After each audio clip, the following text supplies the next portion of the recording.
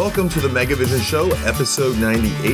The date is January 14th, 2022. My name is Chris Powell, and I'm the editor of Megavisions. I want to let you know that there's going to be some changes in store for the Megavision Show, beginning with this episode.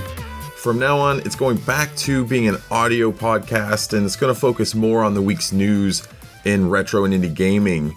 And we'll also feature interviews with members of the Megavision staff and also people that we interview in upcoming issues. I'm going to be your main host going forward, but don't worry because Graham and the rest of the staff are going to be joining the show from time to time. We want the podcast to be more relevant to the readers of the magazine and website, so we want to focus more on upcoming issues of the magazine. So like I said, the plan's to be able to bring writers and even our artists on the show to talk about their upcoming work in the issue. And we hope that'll add a little bit to the podcast and make it more of a companion to the magazine, kind of like how we originally set out to do. So with that said, we have a very exciting episode in store. Marcin Gulick is going to join me to break down this weekend news, where he reports on GameStop jumping into the NFT game because, hey, it's GameStop, so why wouldn't they, right? And then Sega's opening a new development studio in Japan, and that's always exciting, so we'll dive into that. Then later on, Christopher Wenzel joins us for a special report on his coverage of some big legal controversy that's hitting the fighting game community, and he lived and survived MagFest 2022. Now he has to tell us all about it. Our featured guest this week is John Trevor, who goes by XBuds online. He's been one of my favorite people to follow on Twitter. He's always spreading, positivity and helping better the community on Twitter there. And he's recently joined the Megavisions team as a contributing writer. In this upcoming issue, he has a review on Capcom's 1995 Saturn and PlayStation fighting game Cyberbots. I'm sure there's a few of you out there who are big Cyberbots fans. He joins us to tell us his origin story growing up as a Sega nerd, where he eventually started one of the earliest Sega Saturn fan sites, and ultimately how he became an Xbox guy who still bleeds Sega Blue. We have all this and more in this week's episode of the Megavision Show.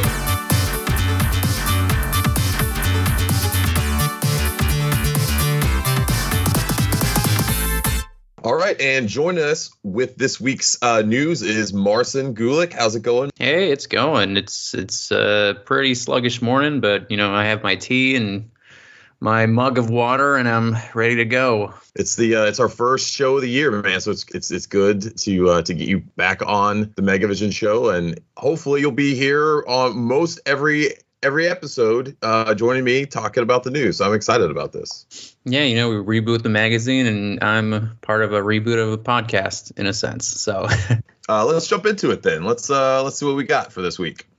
So this week we actually have a couple of stories. The first one we'll talk about is GameStop and their dabble in the NFT marketplace. So for those of you who don't know, even though I feel like many people have heard this acronym beat over their heads every day in the news, is NFTs are basically non-fungible tokens, and it's essentially a form of verification for different kinds of media, for digital art, for audio, for clips, for in-game content. It's essentially a unique copy of the original, and it's supposed to be, it's marketed as a good way for artists to maintain their authenticity in their art, whether you're a music artist or what we call a regular artist. And for GameStop, they're joining in on the trends. We've had Ubisoft, now we have GameStop, and their stocks went up in the past 2 or so weeks when they announced that they were joining the NFT marketplace. According to an article by CNBC, GameStop actually plans to establish crypto partnerships and create games and items for the marketplace. So it should be noted that NFTs can sell for a hefty price, and the largest that we actually saw in 2021, it was for an art piece that sold for $63.9 million. So GameStop saw the writing on the wall. They saw they could make money in that, and they're jumping on the train. Last year, also, people forgot they also had the whole fiasco with the Robinhood craze almost a year ago, actually, where their stocks were bouncing all over the place. So this is GameStop's I next do remember venture. that, and I was upset that I didn't get in on that action. Right. I missed that train, but I don't think I'll be jumping in on this one either, though. Yeah, I mean, I'm partaking in some cryptocurrency. I do the Dogecoin, and I've been keeping I do have some an Shiba eye on it. Inu. Yeah, I think my brother does. I think he just did it because he has 2 Shiba dogs, and that was his logic. I feel like it's like reading tea leaves with this kind of stuff. But so, what do you think about the concept of NFTs? I thought, because it's taken me a long time to understand what the whole concept and everything is with NFTs, because it's a kind of a complicated subject. But I like the idea that it would give artists, a sense of digital ownership. But as it applies to video games, I don't really see how it's going to work, especially when some of the game companies have talked about how people could own their own, NFT skin, which would essentially allow you to carry that over from, game to game. But we've seen in this week, several game developers have actually came up on Twitter and talked about how hard that would be to actually implement, because, you can't really change skin from game to game because the coding is all different. There's so much different in between that to be able to make that happen would be almost impossible, very, very hard. So I don't really see how NFTs are going to last and make at least a good impression on the gaming audience to make it stick around for a very long time.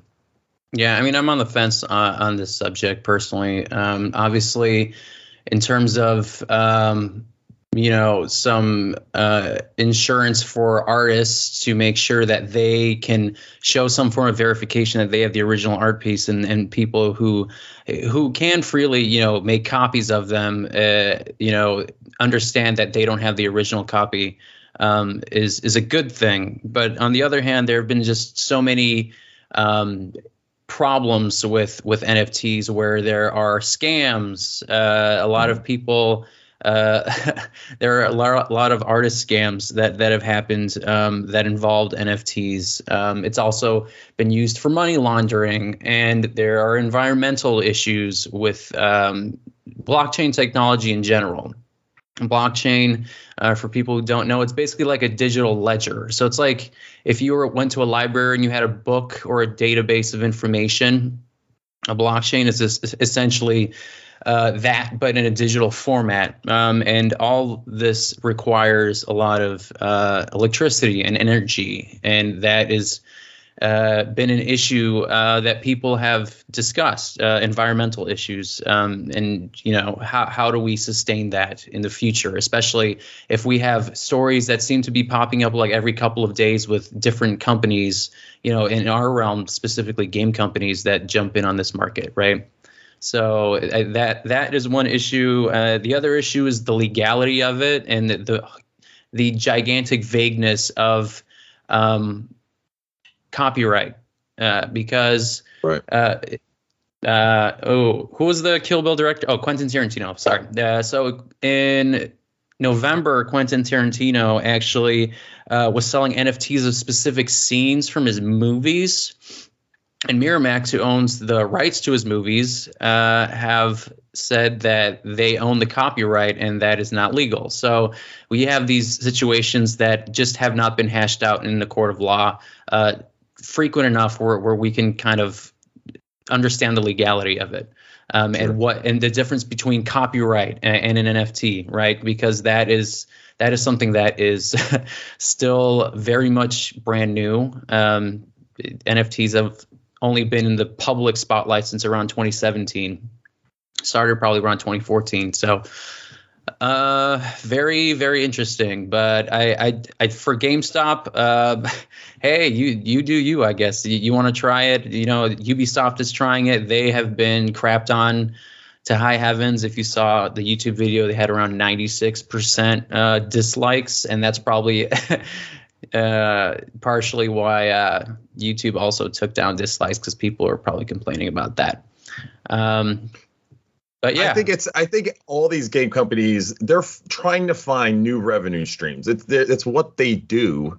You know, their businesses. And so they see this as an opportunity, and everyone's jumping in on it right now. We've heard that Sega was not going to do it, but now there's a report today that Sega has filed for some sort of Sega NFT in Japan. So it is strange. It sounds like everyone's going to be jumping in on it, but the public backlash is real. And I don't think that's going to be going away. And so it's going to be interesting to see how these companies are going to handle that from a customer standpoint, and then also how they're going to implement this on the business side if and when they ever do. I also believe like just having goodwill from companies if they're doing NFTs and this basically this capitalism of just every little aspect, a level, a skin, arts, like Steam and Valve, I believe, have banned that concept on their platform because, modding communities are big and gigantic, and just the ability to freely, add things and take things away to existing games has been, I felt, it just kind of keeps flourishing the community, and I don't think I would view it as a bad thing on the company side. It just also provides goodwill for fans, and introducing this concept of NFTs into every aspect of a video game it just for me is a little too much, and I feel like they should not be involved in doing that. But maybe I'm just an old man who was behind the times, but I guess we'll see. I don't think so, because I do think that this is an important issue. I think we need to keep talking about it, because if we stop talking about it and allow the companies just to and everyone stops talking about it, they're going to implement this stuff regardless. So if we need to be talking about it and making sure people understand what's really going on out there. So I think we'll keep talking about this another time because I don't think, like I said, it's going to be going away. So Let's keep moving. We'll see what GameStop's going to be doing with NFTs. I'm sure they'll do something else next week to piss people off. Yeah, and you can go on our website and see the latest story, because there won't be a short supply.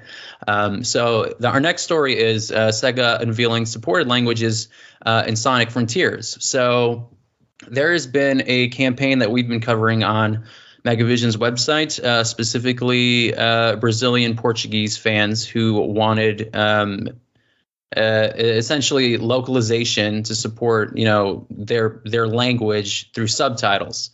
And also dubbing. So the Sonic the Hedgehog Twitter profile around 4 days ago officially announced their supported languages that will be voiced and subtitled. So official voiceovers will be in English, French, German, Italian, Japanese, and Spanish. And then subtitled languages will also be provided for Brazilian Portuguese audiences, Korean, Polish, Russian, simplified Chinese, and traditional Chinese. So that is actually really good news in terms of accessibility and just the ability to just the ability to have all these options for people to enjoy Sonic. Because obviously, as an American, English is it has been the official language for many countries, and many countries are coerced into learning English, because that's the only way you can really advance in a global economy as we have, right? And the American audiences have it easy because a lot of people kind of know English and just kind of have to. So we don't understand the struggle.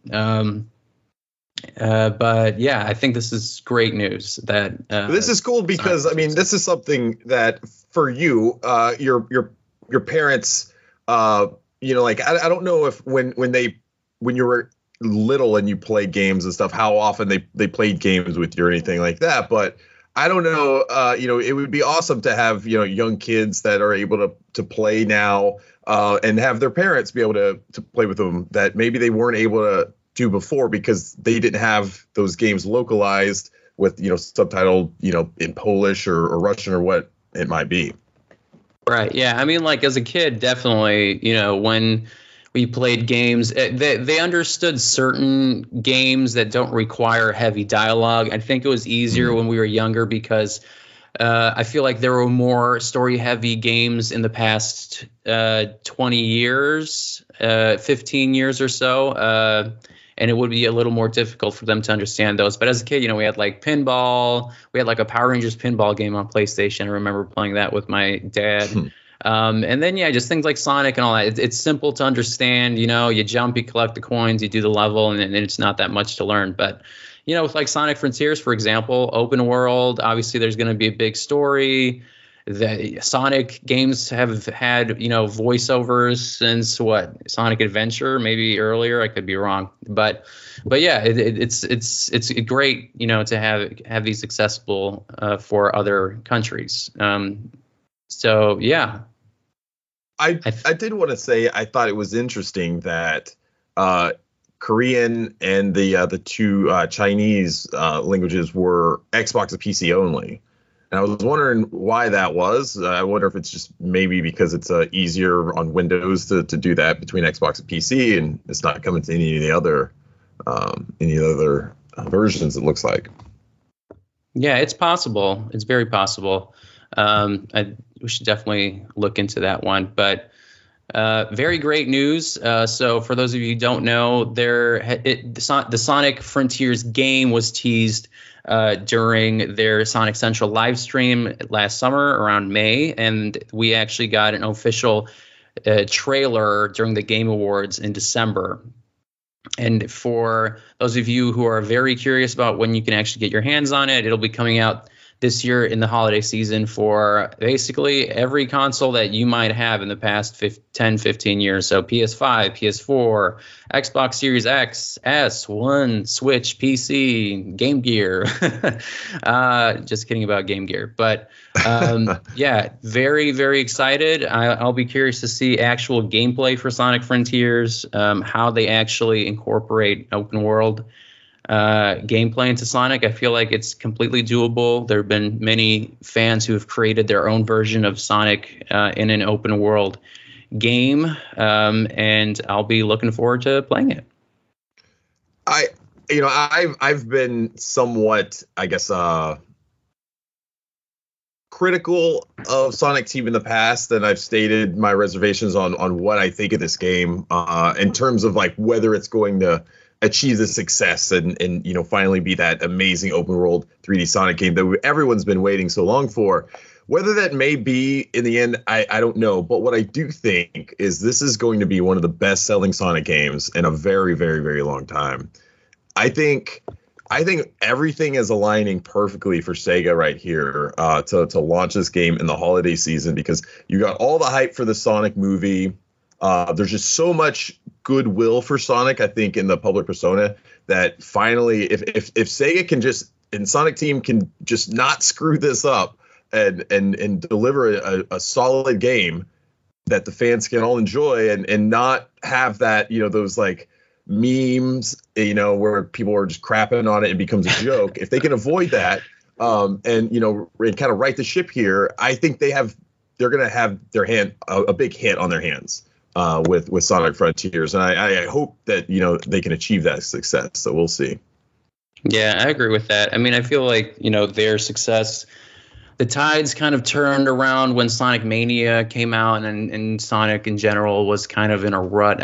I'd say between 2006 and 2013 or so, and they've had some good Sonic games, but I feel like this is such an interesting concept for that specific character, and especially because in the past 4-5 years we've had obviously Legend of Zelda Breath of the Wild.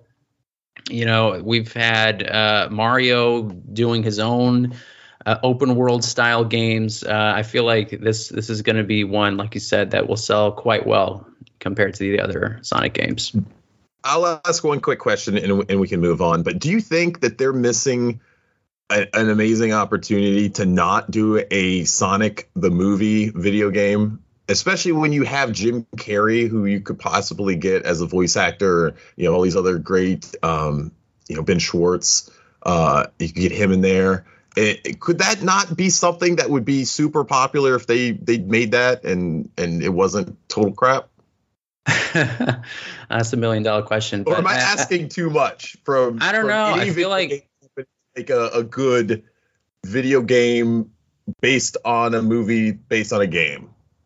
Yeah, I mean, how well did that work for Street Fighter the movie? I don't know if it did that well, but I mean, this is a different decade and era. Right. But I don't know, like for me and maybe even for Sega, I feel like it might be like sacrilegious to create like a movie licensed game based on a existing franchise. And maybe they want to separate the two and keep one as a movie and keep the other stuff as games. I'd be interested to see a movie licensed game, but I just feel like, I don't know, like if I see a movie licensed game, I just think of like Golden Compass or I don't know, those kinds of games. Even though, like, honestly, I enjoyed the Harry Potter games when they came out, like they were technically movie licensed games, but they were still unique enough where it was their own thing. So I don't know.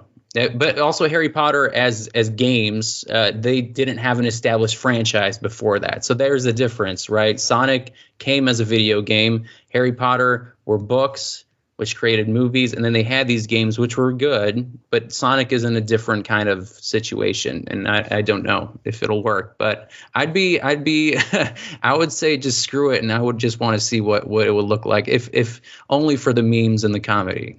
But oh, definitely. And listeners out there, let us know. I'd be interested in hearing what you think if Sega should make a game based on the Sonic movies. Maybe that'll be our question of the week. Yeah, that's a good one. So our final story this week, for those of you who have not heard yet, Sega's opening a new studio in Sapporo, Japan. They were officially established in December 1st to be specific, and the studio will be responsible for designing and programming new games for the company. They'll also be handling debugging for Sega software. That could be everything, from games to you, who knows? So Sapporo, for a little bit of trivia, it's the largest city in Hokkaido, Japan. Their population's around 2 million. So being the cultural and political center of Hokkaido, it does make sense for Sega to establish a new studio there. Right now, we don't know of any titles that are in the works at this studio, but there's a high possibility that they're basically putting their hands in a couple of actively in development games. So it's also being led by Takaya Sagawa, who's a producer on Phantasy Star Online 2, and he is the acting president and CEO of the studio. And earlier in October, we reported on them filing trademarks for the studio. It's just good that we actually had some confirmation and an official launch of the studio on December 1st. So I'm excited that they have expanded their creative capital and created another development studio in Japan. I wish they would also just put another studio in America, maybe, say around Chicago, and I would totally apply. But, in general, I think it's great that Sega is expanding and that they're gaining different studios like 2 Point and Amplight, and they're also expanding, their own personal in-home brand, so to speak. I think it's great.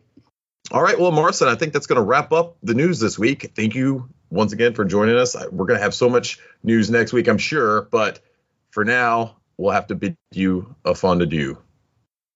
I hope you have a great day. Okay, now we're going to jump into our special report with Christopher Wenzel.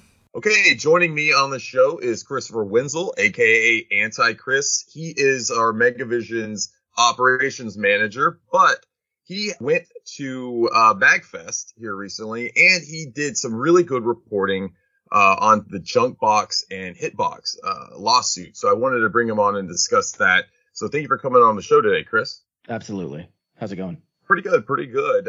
Before we jump on though, and get into the kind of the meat of the discussion, I want to give you a quick introduction to the audience. So can you kind of talk to us and let us know how long you've been with Megavisions, how you joined us, and maybe some of the other stuff that you're currently working on too? Sure. So I started off with a podcast called Vetted Games. This was back in, I believe, the 2016-2017 time frame. I had just recently got out of the Marine Corps. Me and a couple Marine Corps and Army buddies got together. We started a podcast. We tried starting up a site. And at the same time, I was blogging a lot on Destructoid. And things just kind of grew from there. There was obviously like a reshuffling of who was going to be active on the podcast, who wasn't. And eventually all the work that I did with Vetted Games became a pseudo resume for me applying for Megavisions. I got started off as a staff writer, and then within a year, I was promoted to the editorial staff as the operations manager. Since then, I have the Scrubverse podcast that I do with Corey Walls and Eddie Forte. I also have my own personal YouTube channel where I go into like game development and like short 2-minute reviews just to keep me busy. But those are my main projects. Sometimes I moonlight as a TO for fighting game tournaments online. So those are my 3 passions right now. Right. I was going to say too that in addition to all the other stuff that you do, you're our resident fighting game expert. So anytime there's something fighting game related, you're always the first person we go to. I will die on that cross. Yes. All right. Well, let's get into it. So you did cover the recent lawsuits between Junkbox, Custom Arcades, and Hitbox. Can you give the audience a quick recap between the companies and kind of let us know what this has been, what's been happening? Right. So Hitbox has been around since I want to say the mid to late 2000s. I recently had sat down and spoke to Sean Huffer. He is one of the co-founders of Hitbox, and he is credited for the first ergonomic box shape all button controller. And back in the day, everyone, like when these all button controllers came out, the first thing that all the scrubby little fighting game heads was, that's cheating, because people within the FGC are very traditional. They're a little bit conservative as far as like the generations are concerned. They don't like things like accessibility. They don't care if it's not on an arcade platform or an arcade stick. You're not doing it right. People got upset about macros back in the day where you hit one button and it does like a 2 or 3 button combination. And this was just the new thing that was coming in. So Sean Huffer is credited as far back as like 2007 as one of the first designers for an all button controller. And throughout the years, it's picked up a lot of steam, to the point where I want to say as early as 2015, 2016, we started to see professional players using these all button controllers. And one of the biggest, eye-opening events was when Daigo Umehara switched over to using Hitbox. Daigo is arguably the greatest fighting game player of all time. Like numerous Japanese championships. I believe that he has won Evo a few times. I'm pretty sure that's accurate. But he is always credited as being like the apex predator in regards to the fighting game scene. Even today, man is pushing 40 and he's still consistently competing at the highest echelons of Capcom Cup. So when people started seeing these controllers coming out, they were just like, oh, that sounds like a great idea. Cause, when you use an arcade stick, you run the risk of getting carpal tunnel and your inputs can be really, really inaccurate because of the way that the inputs are designed on the lever. So I am a Hitbox operator. I think that they are the best method to playing these games, at least definitely for me. They're highly accurate pieces of machinery, and what's going on with the lawsuit is that another company has rose up and is starting to sell their product. Now, within the FGC, people have been using hitboxes and people have been like designing their own. But where we start going into like a weird gray area is when people start selling their own models. Back in 2010, 2011 timeframe, Hitbox patented the 623 patent, which pretty much lays out the utility patent for the Hitbox. It is the directional buttons are 4 buttons. It's laid out in a specific area, a specific pattern where I don't have to. It's not like a keyboard where you're hitting WASD. It's like my fingers naturally rest on the directional keys. The jump button is near the thumb. The left down right buttons are near my fingers. So they patented that design. Now there have been other people who have been designing their own hitboxes, and for the most part, Hitbox, the company, has been very receptive to that. They were just like, cool, if you wanna mod your own stuff, just go for it. Where the issue started coming out was, I want to say around 2018, 2019, and especially in 2020, where companies started offering mod kits for their sticks. So if I had something like a Hori Fighting Edge 2, and it was a traditional stick, I can go to another company and have them mod it for me. Now, when I say company, I'm usually meaning like 1 to 2 man operations, right? So I can go to them and they can go ahead and mod that piece of hardware. Well, that was kind of uneasy for the Huffer brothers, right? So they were looking at their legal options, and when it came out that Junk Food Customs Arcades started selling their own version of the Hitbox, which they called a snack box. It's a smaller device. It is probably about a third of the size of your average iPad. And it's essentially a very similar design and an identical utility, just on a much smaller scale. Huffer's reaction was, this was just a father and son operation. It's no big deal. But then they got, they were announced to be one of the premier vendors for CEO, which is one of the largest fighting game tournaments in the United States. It takes place down in Florida. And at that point, that's when Hitbox said, we have to do something about this now. They called their legal team. They sent out a cease and desist. Junk Food Customs Arcades did not go to CEO, but they responded with their own lawsuit trying to invalidate the 623 patent. So that's where we currently are as far as the patent is concerned. Gotcha. So I think you did some really great reporting over the last couple of weeks where you interviewed both Travis Crittenden, the CEO of Junkbox, and then Sean Huffer, like you said, over at Hitbox. So talking with both of these people, what did you learn, from them? So it kind of feels like the angle that Travis is going for is that he wants to be able to just make his product, and he doesn't want to be challenged by a quote unquote larger company. It was Travis that actually reached out to me after the article had posted, which was very, very surprising. I never had a situation like that happen before. They saw the article on Twitter, they joined the Discord, they reached out to me, and they were just like, hey, let's talk shop. It's a very clear cut. This is what they want to do. They want to be able to prove that the Hitbox design is nothing more than a technical upgrade from the traditional controller or the traditional arcade stick.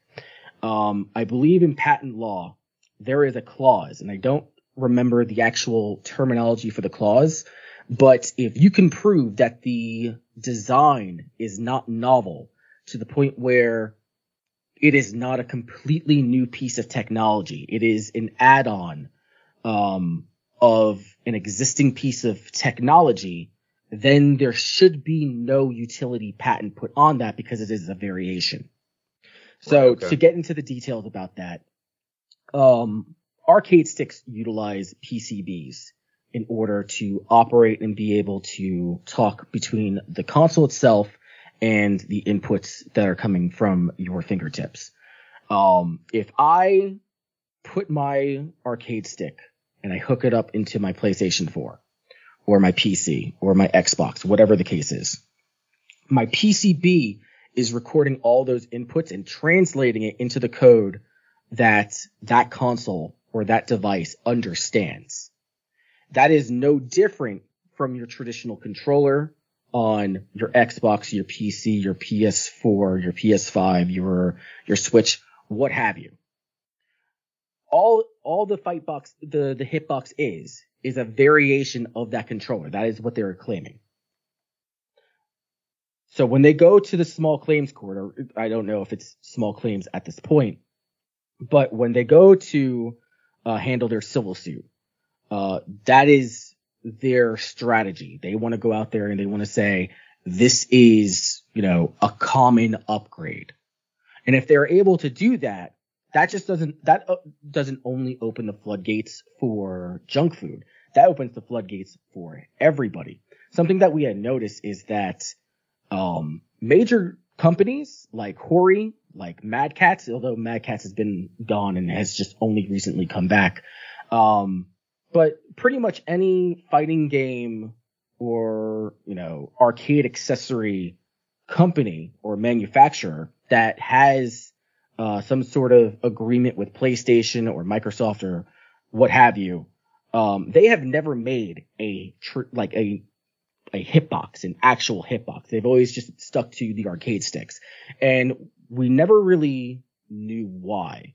And it could very well have been, if they make this hitbox, they have to pay royalties, or they have to give a portion of that over to Hitbox. You know what I mean? And that was going to be my next question, though. Looking at Hitbox's, patent and some of the verbiage and wording for that, because I think that's one of the discussion points is that it's very vague and it kind of covers so much that is this giving essentially Hitbox a monopoly on the whole Hitbox style controllers, right?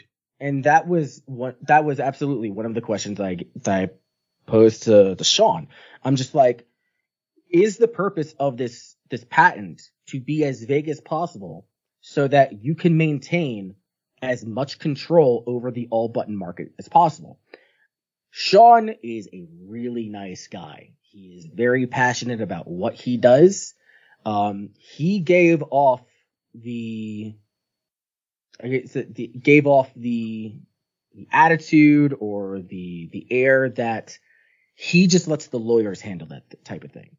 He is only interested in the engineering of these devices and, building something out of Hitbox. Whether or not that's true or not, I could not get a definitive answer. He is very much like, that's lawyer stuff. That's lawyer talk. I don't deal with the lawyers. I only deal with creating this one thing and creating a good product so that people who want this product can go ahead and buy into it or get one however they want to, right? It kind of goes into the larger scheme or the larger plan for Hitbox, because in their eyes the next step was start opening licensing operations for other modders to pretty much be, hey, if you have a Hitbox, you can send it to these people and they can fix it. Or they can go ahead and have some sort of Hitbox conversion package or something that, is open source. And it's just like, hey, this is the Hitbox design and these are our licensed manufacturers. These are our licensed modders. That's their next step. But if you have other people creating these all button controllers, that is your direct competition, and that can potentially put those plans in jeopardy. So yeah, that, from the way that I see it, I don't see a reason for Sean to lie about those things. But I'm pretty sure that he doesn't want to take the hard stance of, yes, we wanted to make this as vague as possible, because that just ultimately makes him look bad. That makes Hitbox look bad, especially with the reputation that they currently have in the FGC at the moment. Sure. So what's next, for this? Do you think we're going to see some resolution soon? Do you think they may settle out of court, or what's going to happen? And when might we see something, next? So the current lawsuit is requesting a trial by jury. So I do not see this getting settled outside of court. Not at all. Travis is very adamant about having the 623 patent wiped out. Which, I mean, like, there's pros and cons to that for everybody, you can say. Which then is basically opens the floodgates for any company to start making their own. And yeah, right. Exactly. Okay. For really anybody. And, I've said that in my article. It's like you then open up competition to companies that can mass produce at cheaper rates, and have access to these chipsets to get this out the door at a rate much faster than either one of the companies, because Hitbox is already facing tons of delays with their current stock that they haven't even shipped out. They're like 3 months, 4 months behind schedule. And wow. Junk Food is possibly facing the same thing because they can only make so many orders per quarter. Like, there is a cap of what it is that they can do. If Hori got their hands on that, if Mad Catz got their hands on that, you're not going to see the same issues. Like, no way. You're not going to see the same issues. Now, both parties are very confident that they can either take down the patent or protect their patent. I think that there is a lot of, I don't necessarily want to say bad blood, but for example, this is not the first company that Hitbox has sent a cease and desist to. I can't confirm who they sent the second, or the first cease and desist to, but there are a number of companies and manufacturers and modders out there who have visibly taken down their listings for all button controllers. Right now, if you go to Marvelous Customs, all of their Hitbox conversion kits or their proprietary, I think they call it like the Average Joe or the CEO. They have 2 models for it. All those have been taken down. You can't purchase them right now. Arcade Shock, their listings are completely down for all of their all button controllers. So there's a lot of fingers that you can point to and say, hey, this is the person that you targeted, or is this person, or what? There's a lot of people that are probably looking at this lawsuit and hoping for Junk Food Customs to come out on top, because then that means that they can move back into the market, and take a piece of that from Hitbox. Interesting. So, well, it's definitely, we'll have to keep a close eye on this, and once we learn something more, we'll definitely report on it on the website. But in the meantime, if you're listening, definitely go to the website and check out the articles there on megavisions.net, because I think it was some fantastic reporting again. He actually has video interviews loaded on there on the page as well. So you can read it or watch it and listen to it that way. So be sure to check that out. But let's turn our attention to another subject real quick. You recently went to MagFest over at the Gaylord in the National Harbor, Maryland. I was planning on going, but I ended up contracting COVID over the holidays, and I had to miss it. This was the first MagFest I've missed since I started going back in the day. I think it was like 2012 or 2013, something like that. So yeah, it was weird, and there might have been one I missed around there, maybe, but for the most part, I've been going for quite a long time, and I love that show. It was a bummer, but even leading up to it, I didn't feel that as excited as I did in the past. Maybe it was the whole COVID stuff, but you did go. I want to know how was it overall? Like, what it had to be kind of weird, right? Yeah, so MagFest is kind of like Mecca for me, right? This is my home convention that I go to. MagFest is the location where the Gaylord is only about 40 minutes away from me. And of course I believe it's the largest gaming related convention on the East Coast. So like it's a big deal for me every single year to go to that. This year was significantly smaller. Significantly. I think that last year they sold 25,000 tickets. This year they sold 10, and I'm not convinced that they had 10,000 people showed up. I had noticed when I went there on Thursday and even on Friday that the crowds were vacant. There was only like a handful of people walking by. Not a whole lot of people were in cosplay. A lot of the congestion was found in like the dealer's room and the console room, a little bit in the arcade room, but it was just a significantly more intimate experience, I guess you can say. They did not have as many panels. They did not have the amenities open to everyone. I think, or when I say open to everybody, they weren't traditionally 24 hours as they usually are. Right. They closed them down from 4:00 in the morning to 8 a.m., which, I mean, if you're going to close it down at any point, that's arguably the best time to do so, right? But yeah, it was just smaller, and there was not a whole lot of stuff that was going on. The first day, I think the only panel that I personally was invested in was the video game museum panel with I forget what her name is. I think it's like Kelsey, Qin or whatever. But the video game museum did a panel on video game preservation and, what counts as preservation, what counts as piracy. And that one was pretty good. On Friday, it again, there was not a whole lot of stuff that was going on. I think that the panel that I went to was the legal review. There was a panel with like a few lawyers, and they were talking about a lot of high profile, video game lawsuits, like the stuff that's going on between Nintendo and emulation websites.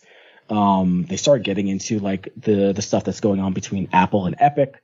And it was relatively informative, but I mean, like if you've been paying attention to the news, then you already know what's going on. It's just interesting hearing it from a lawyer's perspective and like how other cases unrelated to like the gaming sector are affecting these cases. So I mean, like the panels were still really good quality. I think that making it smaller kind of made it more personable because people were able to like have conversations with the panelists instead of like this massive gathering of all these people in the room and you're just talking into the air and that being the end of the panel, like hold all questions for the last 5 minutes or whatnot. It was still all in all very good. I wanted to ask one other thing because there's a report from Kotaku that came out today. I guess the official numbers that MagFest is reporting was, as far as attendee numbers, was 10,581 is what they tallied. But some interesting COVID related stuff.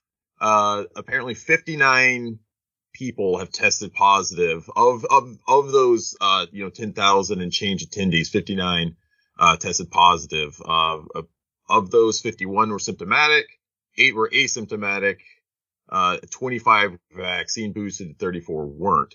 So I wanted to ask, what were the COVID measures, during MagFest that you noticed? Yeah, so the requirement was before you can even pick up your badge, you had to have your vaccine card. They were very, very strict on that. I know this because the person that I went to MagFest with forgot their COVID card at home. So they had to drive all the way back to Pennsylvania and then come back the same day, which was rough. Yes, but the methods of which they were validating is you either have your actual COVID card or you had certified like the public or Department of Health or whatever the equivalent is applications that can prove yes you've had your COVID shots. And they go validate with your doctors and however those systems operate. So beyond that, you weren't allowed to have your mask off. If your mask was off, they had on-site police come and direct you, just like you need to have your mask on. So that was. I also think that the concert or the con goers handled it really, really well as well. It does sound like you said the staff there at the Gaylord and the people helping run MagFest were doing a pretty good job of ensuring people were following the safety measures and everything. So that's good to hear. And hopefully that can, be encouraging news for, other, convention, planners, going forward. Hopefully we won't have many of these cancellations anymore, because I'll tell you what, if PAX East, knock on wood, gets canceled, I'm going to be very, very bummed out. But we'll hope that doesn't happen. Chris, thanks for joining the show. We'll have to have you come back on again real soon. But in the meantime, where can people find you online and what other projects you have coming up? Sure. So my baby right now is my YouTube channel. So it might be a little bit difficult to search just because when you type in Antichrist into the search bar, you're going to get a lot of things that say Antichrist. So you will have to narrow down the search to just Antichrist. But you can find me on YouTube, Antichrist. I've covered game development on games like Katana Zero. I've done a Guilty Gear retrospective. I've done work with Anarchy Reigns. And right now, I'm working on a major project. It is surrounding everything concerning the GameCube. So in between my last video and my GameCube video, I am doing 2 mini 2-minute reviews on indie games and obscure games that you can find also on my YouTube channel and on TikTok. In addition to that, if you want to find me on Twitter, it is at AntichristSV. Those would be the 2 best areas to find me. And also listen to the Scrubverse podcast. Scrubverse podcast is me, Corey Walls, Eddie Forte. We have Scott Morrison join us from time to time. It's a good time. It's very, very informal. We'll say that. Nice. Gotcha. And you have some content upcoming in issue 2, right? I do. I cover the closure or the birth and death of Sega Studios Australia. That is my big feature, my big contribution to the magazine, in addition to a review for Shin Megami Tensei 5, Ninja Spirit, and also a top 5 for old school Xbox games. So definitely check that out. Yeah, good stuff. A lot of content here. We'll have to get you to come back on in a week or two to talk about that Sega Studios Australia piece, because you and I could talk for hours on that. We did a lot of work behind the scenes to make it happen, but really good stuff. And I think people will really enjoy reading that article. Longtime Sega nerds are going to enjoy it. So be sure to pick up issue 2. But with that said, we're out of time. Thanks again, Chris, for joining us. I'm sure you'll be back on real soon. Yep. Thanks for having me. Thanks again, Chris, with that report. Now we're going to turn our attention to our guest interview with John Trevor, aka XBuds. All right, so John, thanks for joining us today. Like I said, you're our first official guest on the new Megavision show for 2022. So thank you for joining us. It's an honor. Yeah. So I wanted to bring you on just to introduce you to kind of the Megavision's audience. You've been a contributing writer to Megavision since our issue 1 relaunch, and you're also going to have some content in issue 2, which we'll talk about later. But first, I thought it'd be fun to have a quick chat and, like I said, introduce you to the audience. And you're basically one of the biggest Xbox fanboys on Twitter that I know of, and so I want to kind of learn more about that and share your love with Xbox with our audience. So. For sure. Before we get started, can you tell us a little bit about yourself? Where did you grow up, and how did you first get introduced to video games? So I'm a Canadian, and I've lived in Canada my whole life. I started out on the east coast of Canada, and now I'm living on the west coast. So I've kind of traveled all across Canada, which is pretty cool. And right now I'm living in Victoria, British Columbia, which is on an island. It's like a big island just off the west coast of Canada. So I just keep playing games and enjoying my time in Canada. It's great. How I started playing games was just like Nintendo back in the day. Actually, I think I skipped. I had something like an Atari. It was actually a Gemini. So it was like basically like a clone of Atari. It could play Atari games. So I started with that. And then my gaming passion didn't really ignite until the classic Nintendo, like many people of our age group who started gaming, right? We started with Nintendo. So Sure thing. And it was shortly after that, I just moved straight into Sega. I just, saw Sonic the Hedgehog playing on my friend's system, and it was over from then. I was just like, I was done deal. That's awesome. So was Sega and Sonic a big part of your childhood early on, like in terms of video games and things like that? Yeah, I'd say so. Like Sega was always just kind of there. It had that cool effect. Like, the Genesis was a sleek, kind of sexy looking system compared to the Super Nintendo. So I was like a Sega kid. I didn't actually have a Super Nintendo until much later in life.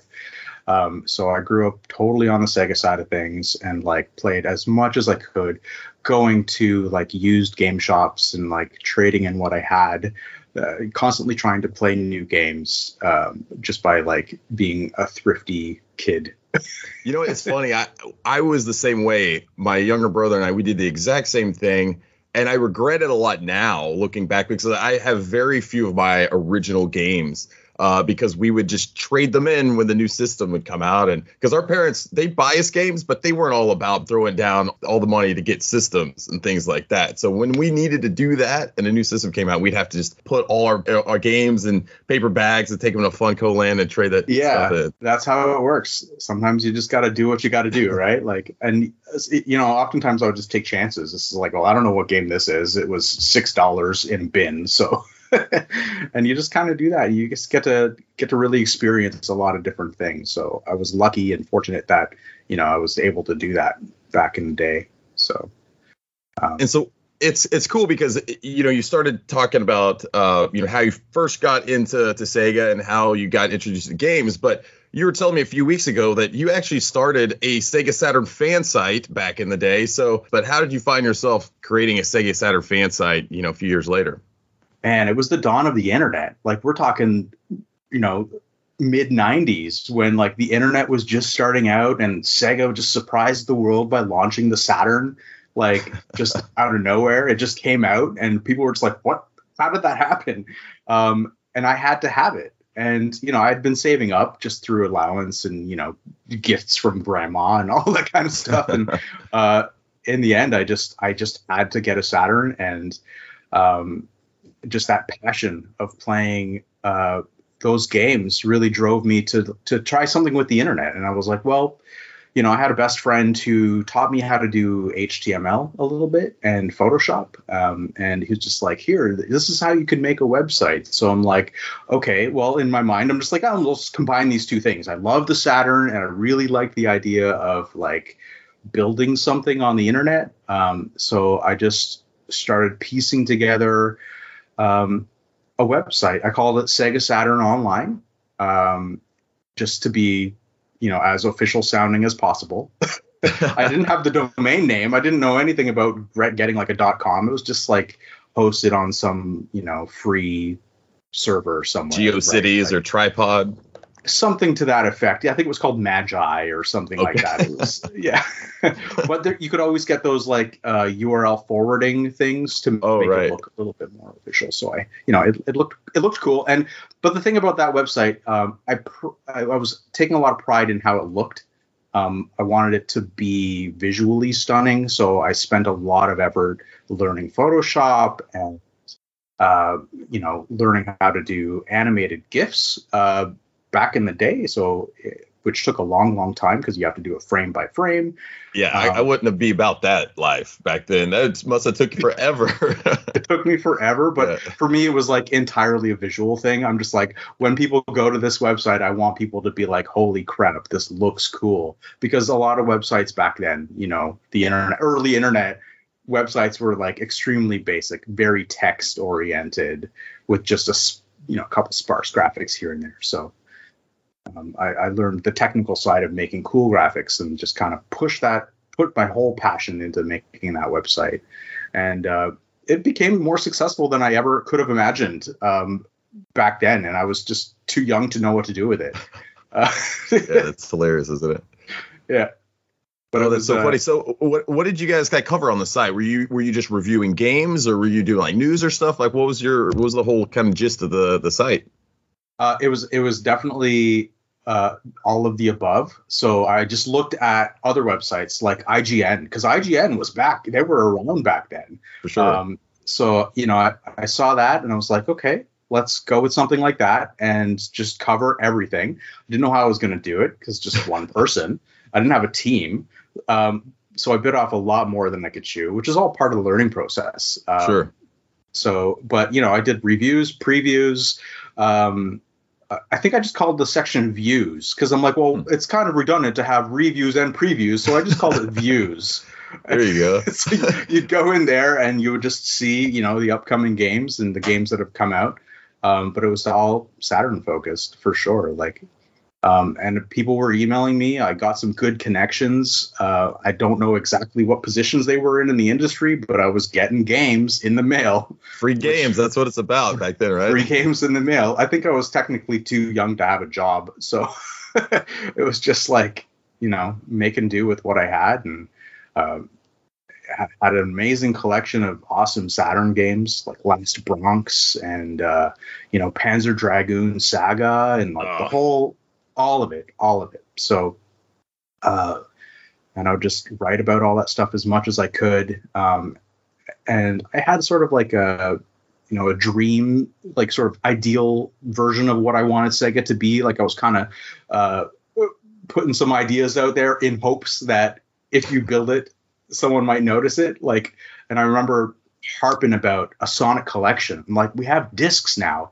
We could put every Sonic game on a disc. And I was like harping about that. I'm like, why don't we do that? And then, you know, a few months later, Sonic Jam came out. I'm like, yes, finally, like we've got something like that. So that's awesome. And so how long did you run the site for? It was probably a couple of years, as much as I could.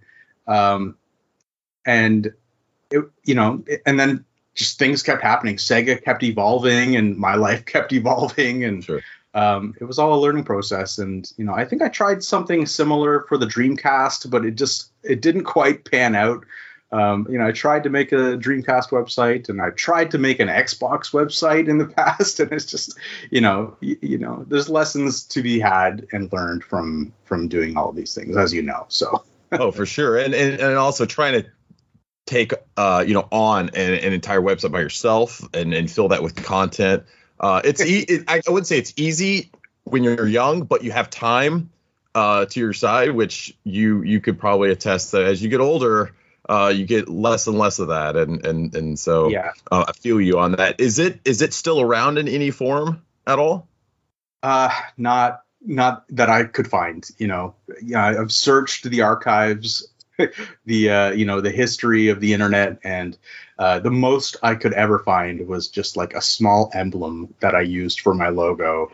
And it might still be on my hard drive somewhere, buried in one of my folders from, you know, many, many years ago. I'll have to try and find it. So I have about 10 hard drives just sitting around in my back office, and I need to get, I think they make some easy to connect, like accessories for those now. So you don't actually have to physically like load them in each time in your computer.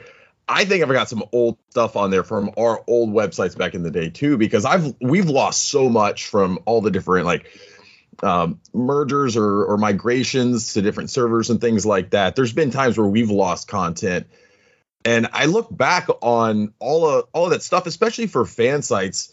I think they make I think they're very important for cataloging the history of games, and a lot of times where the bigger sites weren't talking about maybe some of the smaller games or stories that were being discussed around that time, in the mid 90s all the way up to the the 2000s and stuff. So it's a shame when some of those fan sites, they go down and they're not properly preserved. So I am happy that we do have the the internet database or whatever, but it's a shame that we do lose some of those things, and it sucks when it's near and dear to your heart like that. I know. Heartbreaking. We've all lost those files, man, and it's just the worst. Hard drives are mechanical; they break, So these things happen. Hard lessons to learn, though, because there's some really beloved things that you might have put a lot of time into, and then it's like hard drives, nope, I'm gonna start clicking now. Oh no. Yep. All right, so let's. I want to talk because you have an interesting gamer tag, XBuds. I'd like to talk about the origins of that. Can you tell me about that a little bit, and how do you come up with that one? So XBuds, it's kind of embarrassing because we're talking 20 years ago. I was fresh into the workforce at that point, and it was just me and my buddies sitting down around the Xbox. We just got it. Xbox Live came out, I think, 2002. So we were just creating our gamer tags and just having a great time, eating pizza. We were enjoying some festivities and just kind of having a great time. And it just came from me probably being too stoned. And I just was like, what if I combined Xbox and weed? And it was just one of those stupid stoner moments where I was just like, XBuds, man. It's already the label's already green. It was all green, and it was kind of my mind went boom, and we laughed for 20 minutes about it as I was typing in all of my details and my credit card information. So this is gonna be awesome. Yeah, exactly, and it just kind of stuck, It's a fun gamer tag, and I've got a lot of friends still from that era. Not a lot. I've got a small handful of friends from that era, and they still call me Buds. So that's awesome. It's great when you can kind of keep those same friends from the early days of Xbox Live, and throughout today. There's not many of my friends from those early days that I still have on my original friends list, because I think I've changed my name a few times, and I had a pretty embarrassing one back in the day too, but I changed that a long time ago. So kudos to you for holding strong with your OG gamer tag. Holding strong, yeah. I love it. Exactly. I do think that I do love a lot of the content that you post on Twitter and social media. You're always sharing positive, fun information and also the new games and stuff that are coming out. I love seeing that because I learned a lot of the stuff from you. But I wanted to ask, as you started, I guess going from Sega, the Saturn, and the Dreamcast to the Xbox, and you really got more ingratiated with that whole platform. What was it about Xbox that became kind of this is my new thing? And why not PlayStation? You already know. It's because of Sega. It's because of Sega's migration to the Xbox console. That whole the Xbox was the spiritual successor to the Dreamcast. It is. It's what it was. Sega made that deal with Microsoft. Microsoft's logo was on the Dreamcast, so there was there was already a relationship there. And Microsoft took that same vision that Sega had with the Dreamcast on wanting to promote online play and community, and they ran with it. And then Sega supported them by putting all of their amazing games on there, Crazy Taxi 3 and Jet Set Radio Future. How could I not want Jet Set Radio right. Future? They had me. They had me at and that. There was a pack-in with was it Sega GT 2002 or that became they did a Jet Set Radio / Sega GT right. Combo, which was basically everybody had that for a while. I think that was also technically one of the most highest selling games technically, even though it was a bargain big game towards the end. Probably so. I always thought it was a strange mix to include Sega GT and Jet Set Radio Future because they're just so polar opposite game experiences. Right. But Yeah. I guess they both fit with like what Xbox is trying to get from a catalog and an identity type thing. They're both kind of edgy sports games, I guess. So I don't know. I wasn't making those decisions. props to Sega for making a Gran Turismo. Right. They went for it. They knew they didn't have anything like that, and so that they went for it, and it was pretty good. I liked Sega GT.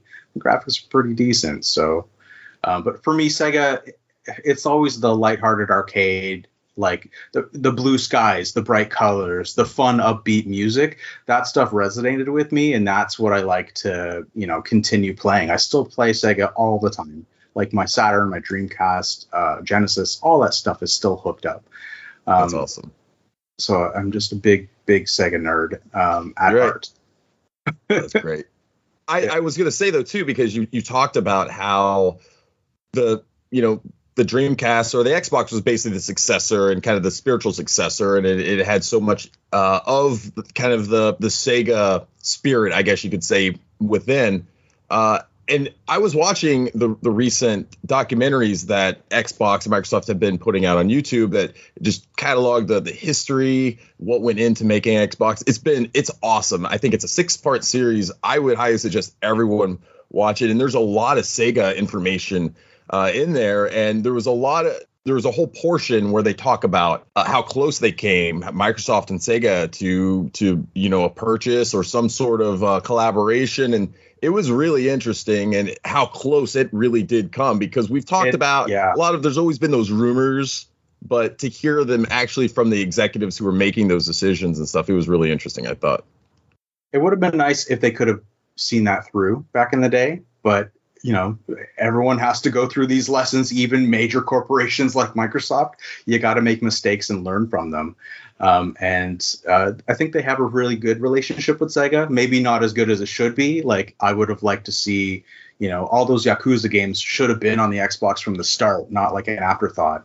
But we've got stuff like Phantasy Star is back, which is fantastic, near and dear to my heart. So it's cool to see that stuff.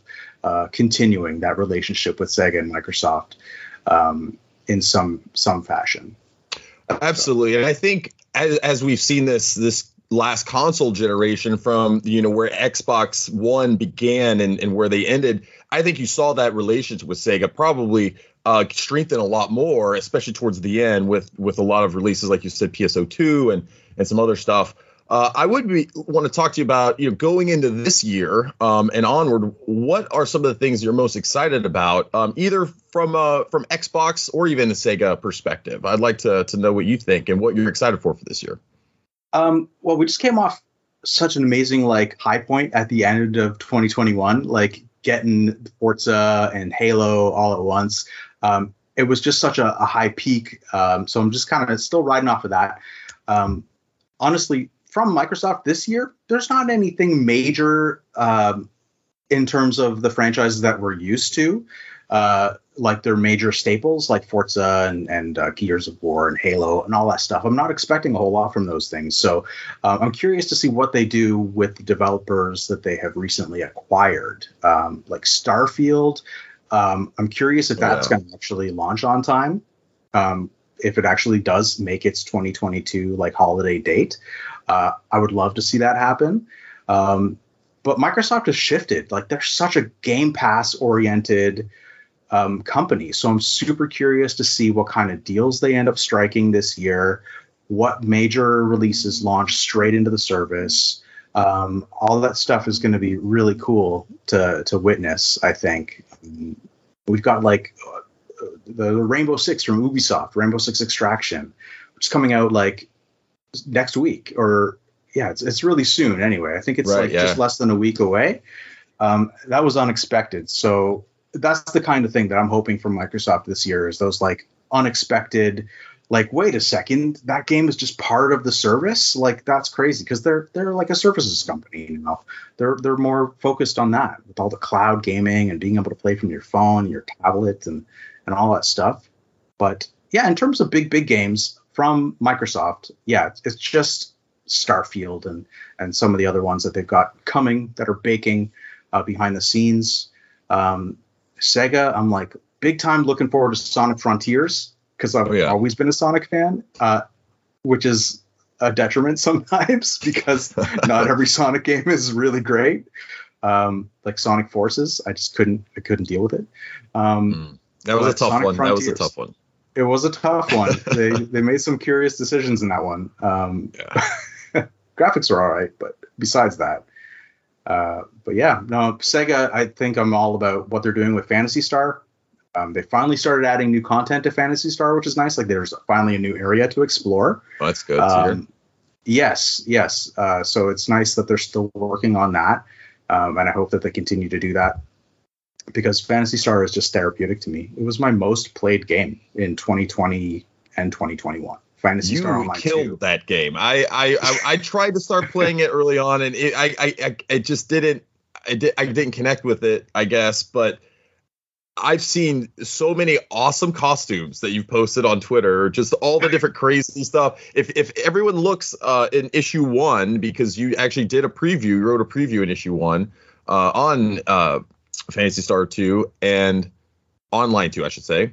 But we used all of your captured screens that you took of your characters in there, and they're all like different Sega characters and costumes. It's wacky. It's so much fun.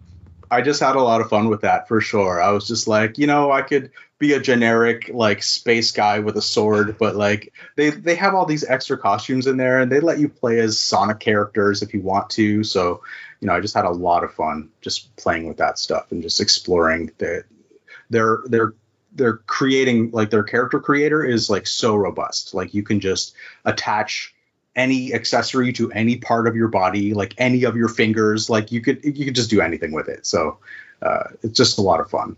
So that's awesome. So we talked about your what you wrote in last issue. We talked a little bit that you do have some more content coming up in issue 2, which is going to release in February. I want to talk to you about this game because I was pretty unfamiliar with it before I saw it come across when I was reading your article. And it's tell me about it. What's the name of the game and introduce it to the audience if you could. Yeah. So I found myself playing a lot of Sega Saturn recently because I've just managed to hook it up really beautifully to my TV. It's going through like an open source scan converter. All the pixels look so great on my TV now. So I'm like enjoying my Saturn again. So I went through a bunch of games and discovered this game called Cyberbots from Capcom, which is a fighting game. I didn't actually play it back in the day. It was just kind of slipped under the radar. I think I was just more focused on Sega stuff back then instead of what Capcom was doing. But Cyberbots is just a super fun fighting game with like a really amazing aesthetic. It's just got the coolest looking art style, like giant robots, and it's just very 90s sci-fi anime kind of vibe to it, and it's just so much fun. So I had a lot of fun going through that, and when I had an opportunity to write about that, I'm like, yeah, absolutely, I'm going to write something great about this game because I think it went under the radar. It's got some really cool little surprises in there for fans. Like you can play as Akuma from the Street Fighter games, except he's like a mech robot.